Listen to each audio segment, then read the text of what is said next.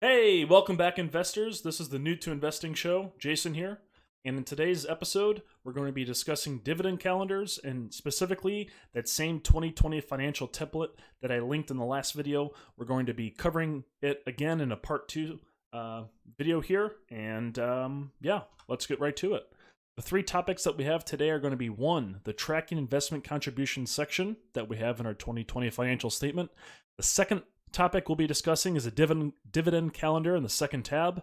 And of course, the third topic, as you see on the screen here, if you're watching on YouTube, we're going to be not only inputting that data, but we're going to be gathering some metadata from it and then setting some personal goals for our investment contributions. Yeah, I think these are three great topics for this video. It's going to help you understand that 2020 financial template a lot more and hopefully get you on the right track to start using it and to start saving for 2020. Now, before we go over to the template, I want to bring your attention to one quick thing. This next slide is for informational purposes only, and the New to Investing Show encourages every investor to perform their own research and make their own decisions when it comes to spending and saving. The spending amounts I discuss next are for demonstration purposes only and were chosen to provide an example of a person who is practicing the 50-30-20 rule to spending and saving. All right, let's go ahead and jump on in. All right, so you may recall from our last video in episode 3, we discussed the cash flow statement.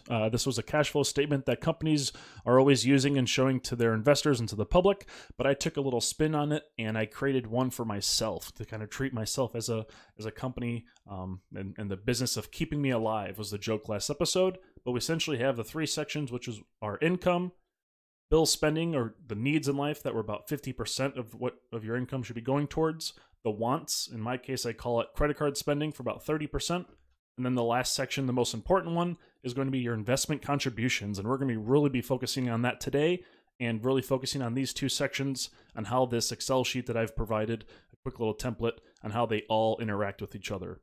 So let's go ahead and do that. All right, in this last example for January, we had checking. We had $172.58 that we contributed to this checking account that we had left over. We had $500 for the portfolio and $200 for your Roth IRA, which was a grand total of $872.58. Really a large amount for a lot of people. We hit that goal of over 20% saved from our original paycheck, and we're going to go see how these three inputs affect our investment contribution section right here. So what I've done is I've linked each category here to the section below. So for February, let's just say for checking, I had $150 that I contributed for it. My portfolio, I had another $500, and then my Roth IRA had another consistent $200. You're going to see that this row 49 here is going to update automatically with your investment contributions. And you can see here between January and February, my total Roth IRA amount has increased $400 from when I originally started the year with $2,000. The $42 that you see here in the IRA div, which is short for dividend, that's going to be tracked in this other tab that we'll cover in a second. But I just wanted to call out that your IRA contributions, or CONT for short, is being pulled from the section right above. So if you plan on saving $500 for your stock portfolio for the full year, you can go ahead and click and drag that through. And in this middle section for your portfolio, you're going to have $500 entered for each month. And you can see that your month totals for your portfolio update automatically. So we started the year with $3,000 in this fake example, and just month over month, you can see the $500 applied, which obviously goes up $6,000.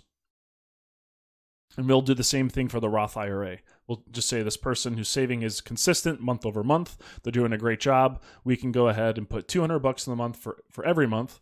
And we got this section here, the IRA contribution column, is updated with a grand total of $2,400 for our yearly contributions. And we'll just go ahead and quickly do one for checking. To make things simple, we'll just go click and drag the $150, but again, you would be updating this manually month over month. And in this section, you get your grand total here. Don't worry about the percent used right now, just this formula needs to be updated. It'll take me all of 2 seconds, but and that'll be updated for the template. But you can see your grand totals for each section for your checking. In this fake example is $1,800. For your portfolio, if you're doing $500 a month, you have $6,000 total for your portfolio. And then, of course, your Roth IRA, you had $2,400. All incredible saving amounts. And then, of course, just like the first 3 sections with your Roth IRA, your portfolio, and your checking account, the checking account, those same values are being pulled from the previous section. So basically, everything is nicely updated. Your totals at the bottom are updated as well. Now, the last, or I should not say the last, but the third section here is going to be the dividend portion. Now, for my Roth IRA, I go through a brokerage called M1 Finance, and I have bonds in this Roth IRA, and all of those bonds pay me monthly or quarterly dividends. And that's why I have an IRA dividend section, and I will break that down here in just a second. The second investment kind of vehicle that we have is my stock portfolio. I also only invest in dividend stocks, so I'm getting a monthly dividend amount from the stocks that I own. So I also have a dividend section here. And then the last category to see is for the checking account that I use through M1 Finance. It's called M1 Spend. They actually offer interest on the money that you have in your checking account. So I have a last column here called checking interest, excuse me, and I would track that amount here. Now, for now, this is a manual process. I'm looking at ways to automate this, but all you'd have to do is once a month, you just go in at the very end of the month and you would see how much interest that you gained on your account, and you would enter it here. You can do the same thing for savings account. You would just copy this and copy the section and, of course, insert it right over, and all the formulas would update on their own. All right, so for the dividend contribution part, let's go to the second tab here.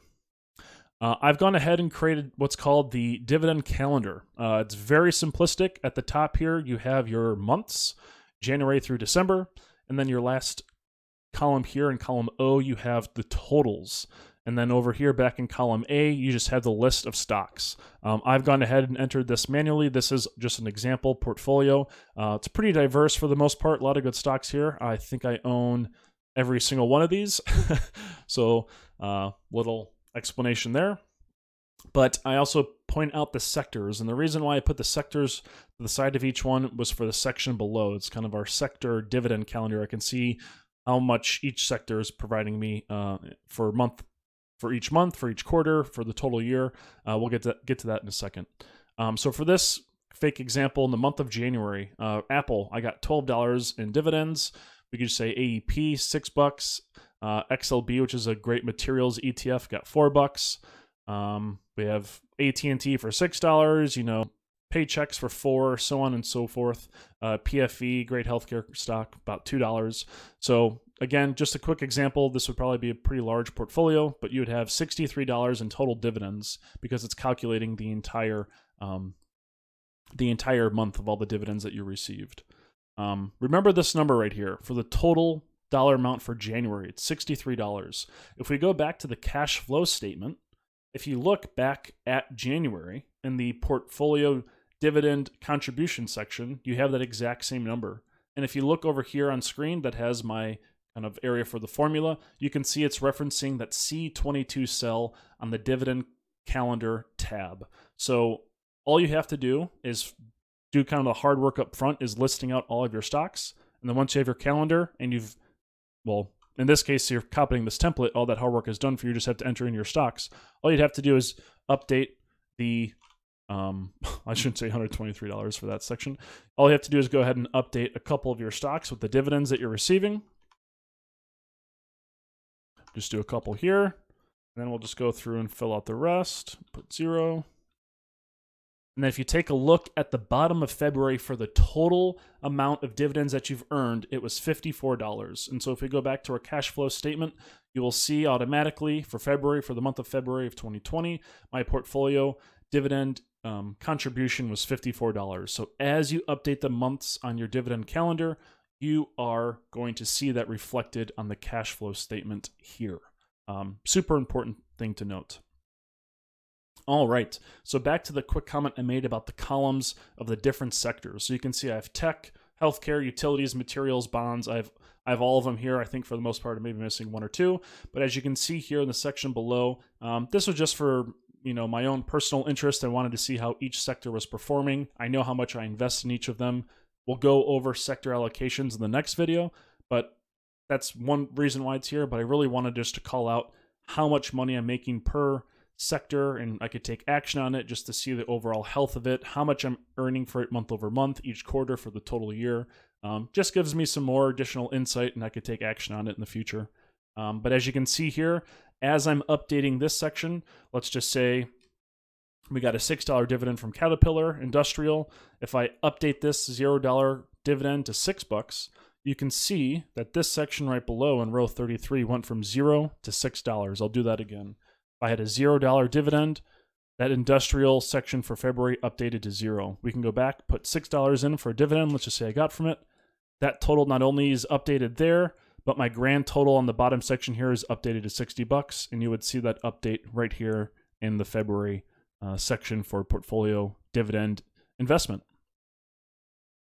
All right, and so now back to the third section on this page or on this tab. That's going to be the Roth IRA dividend calendar. And as you guessed, it's the exact same thing as the portfolio dividend calendar, just focusing on my Roth IRA. My Roth IRA is relatively simple. It has actually, these are all the actual bonds that I choose to invest in, and same mentality here. If I had a $20 dividend from VOIM, the SPHD, let's just say for 6, I'll just put in a whole bunch of fake numbers here. Let's say I had 12, and 23, and then 26. I would have a total of $85 for that total column. Now, not all of these bonds pay monthly. Some of them are quarterly. I'd have to check and see which ones they are. But for the most part, I think majority of them are monthly. But again, this calendar here would be able to tell you that in real time. It's a lot easier just to look them up. But this calendar would give you visualization of which ones pay monthly, which ones pay quarterly. And again, you have your monthly totals and, of course, your yearly totals, and even your stock totals or your bond totals. You can see for the row 41 for VOIM for the month of January and February, January $12 dividend payout, for February $20, and the very far column of N, that's a total of $32. And once you have all months, of all the data inputted for every single month, for all the dividends you received, that total would increase as well. We go back to our cash flow statement. You'll see that the IRA dividend contributions for February has been updated to $85. That's perfect. That's exactly what we were looking for the month of February. The grand total of all of our dividends was $85. So you can see that this section is being updated automatically. And then for our last section, as we go back to our cash flow statement, you will see that there's a checking INT. Again, that's checking interest that you received. Let's just say for interest, I received $20, and then for the next month of February, I've earned 21. Yeah, we've touched on that, but you'll see that the formulas here and that the totals for your total checking account is being updated automatically. Now let me go ahead and clean this up real fast. Let's go ahead and delete our contributions for the rest of the year so that we just focus on the first 2 months. And we can see that now we have 2 months of data inputted. We can see that our grand total for our Roth IRA is $2,527 for the month of February. That's based on 2 months of contributions and 2 months of IRA dividends.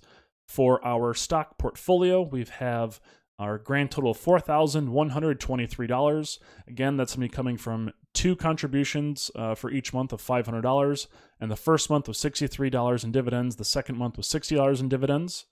And then for our checking contributions, we had $172.58, and then $150 with the interest for January of $20 and the interest of February for $21.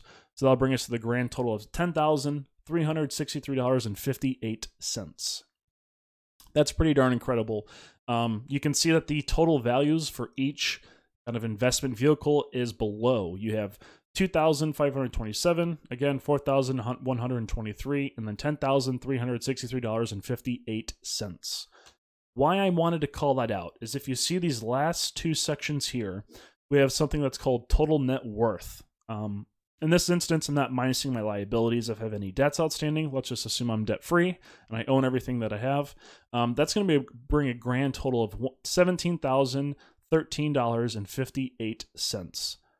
That's important because once you're done with updating for the year, you can go ahead and enter in that number in your net worth column. So you can see your net worth slowly increasing time over time. We forgot to do it for the month of January in this example, but we could go back and change that. Let's just go ahead and enter that. I can just hit copy. And if we go ahead to February and just make this or delete this, we can see, let's go ahead and remove our dividends. We can go ahead and see that our grand total is going to be $16,018.58. We can enter that here. So we'll go ahead and copy that, and I'll just redo all of my deletions so we can add back all of the data. And as you can see, copy this back, we now can track our net worth month over month. And if what I just did was super complicated, just ignore it. I basically just forgot to track my net worth at the end of the month of January. And then I had entered in all the data for the month of February. I had to go back in time and make sure to capture what that dollar amount was. So if it looked complicated, it can be. That's why I highly, highly recommend that you check this on a bi-weekly or a monthly basis and make sure you're inputting the data correctly to get a more accurate number. So, hey investors, Jason here. I realized I failed to mention two important columns. That's going to be the IRA gain and the port gain, short for portfolio gain. In these sections, they are, if you can see my screen here, they are going to document the increase or decrease in the value of your Roth IRA or your individual portfolio, stock portfolio gain here on the month. So as you can see, we had a starting dollar amount of $2,000 in our Roth IRA. We contributed $200. We had an increase of $42 in dividends on the month. And then we also had just an overall stock market gain of $20 for all of our Roth IRA investments. That brings us a grand total of $2,262.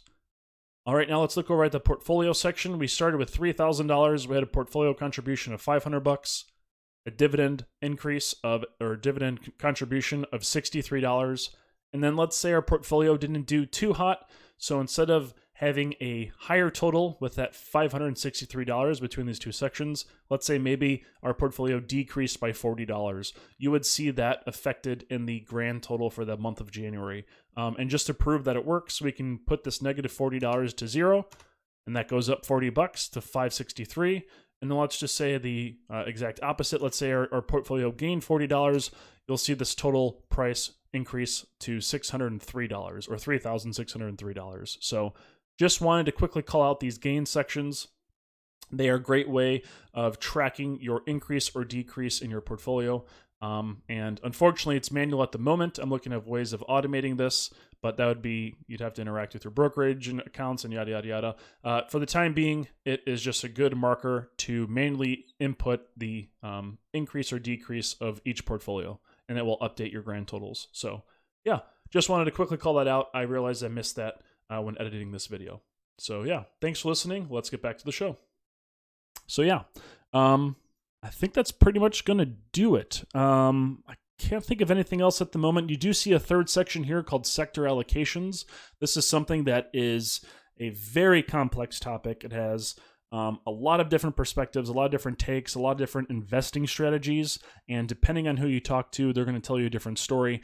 I pulled a pretty simplistic one from a pretty famous website. I won't go into it all now. I talked for about an hour, but know that third tab is there just more for like reference and for additional education. So yeah, that's going to do it for the 2020 financials template. We cover the cash flow statement tab in full, along with the dividend calendar. If you have any questions, please feel free to leave a comment, a message, hit me up on social media. Wherever you can find me, I'll try to answer your questions. All right, so with all of that being said, let's go ahead and do a quick recap of what we discussed this episode.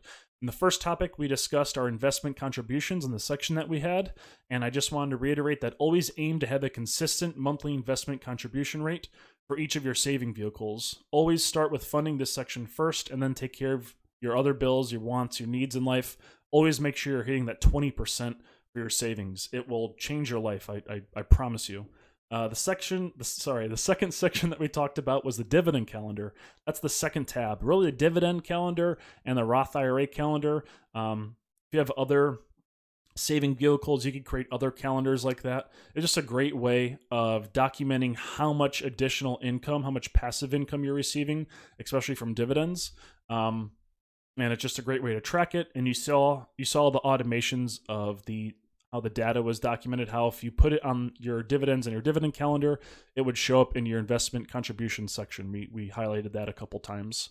And then lastly, when you see those trends on the calendar month over month or quarter over quarter, you can start to see patterns. And that's essentially what this entire sheet is for. It's to really put the data straight in front of you to start, to allow you to take action on either bad spending habits, bad saving habits. It's unfortunately for a lot of people, your money and your savings is out of sight, so it's out of mind. But this sheet here brings it straight to you. You're kind of forced to do it manually. That's why I like the sheet over apps. I'll review some in the future, but that's why I really like doing things manually, because it just kind of constantly reminds me of my spending and saving habits. But because of that, we're able to set goals. And so since we're at the start of a new year, set a monthly goal for each of your investment accounts. Every quarter, look back at the last 3 months and ask yourself if there are any ways to increase your savings.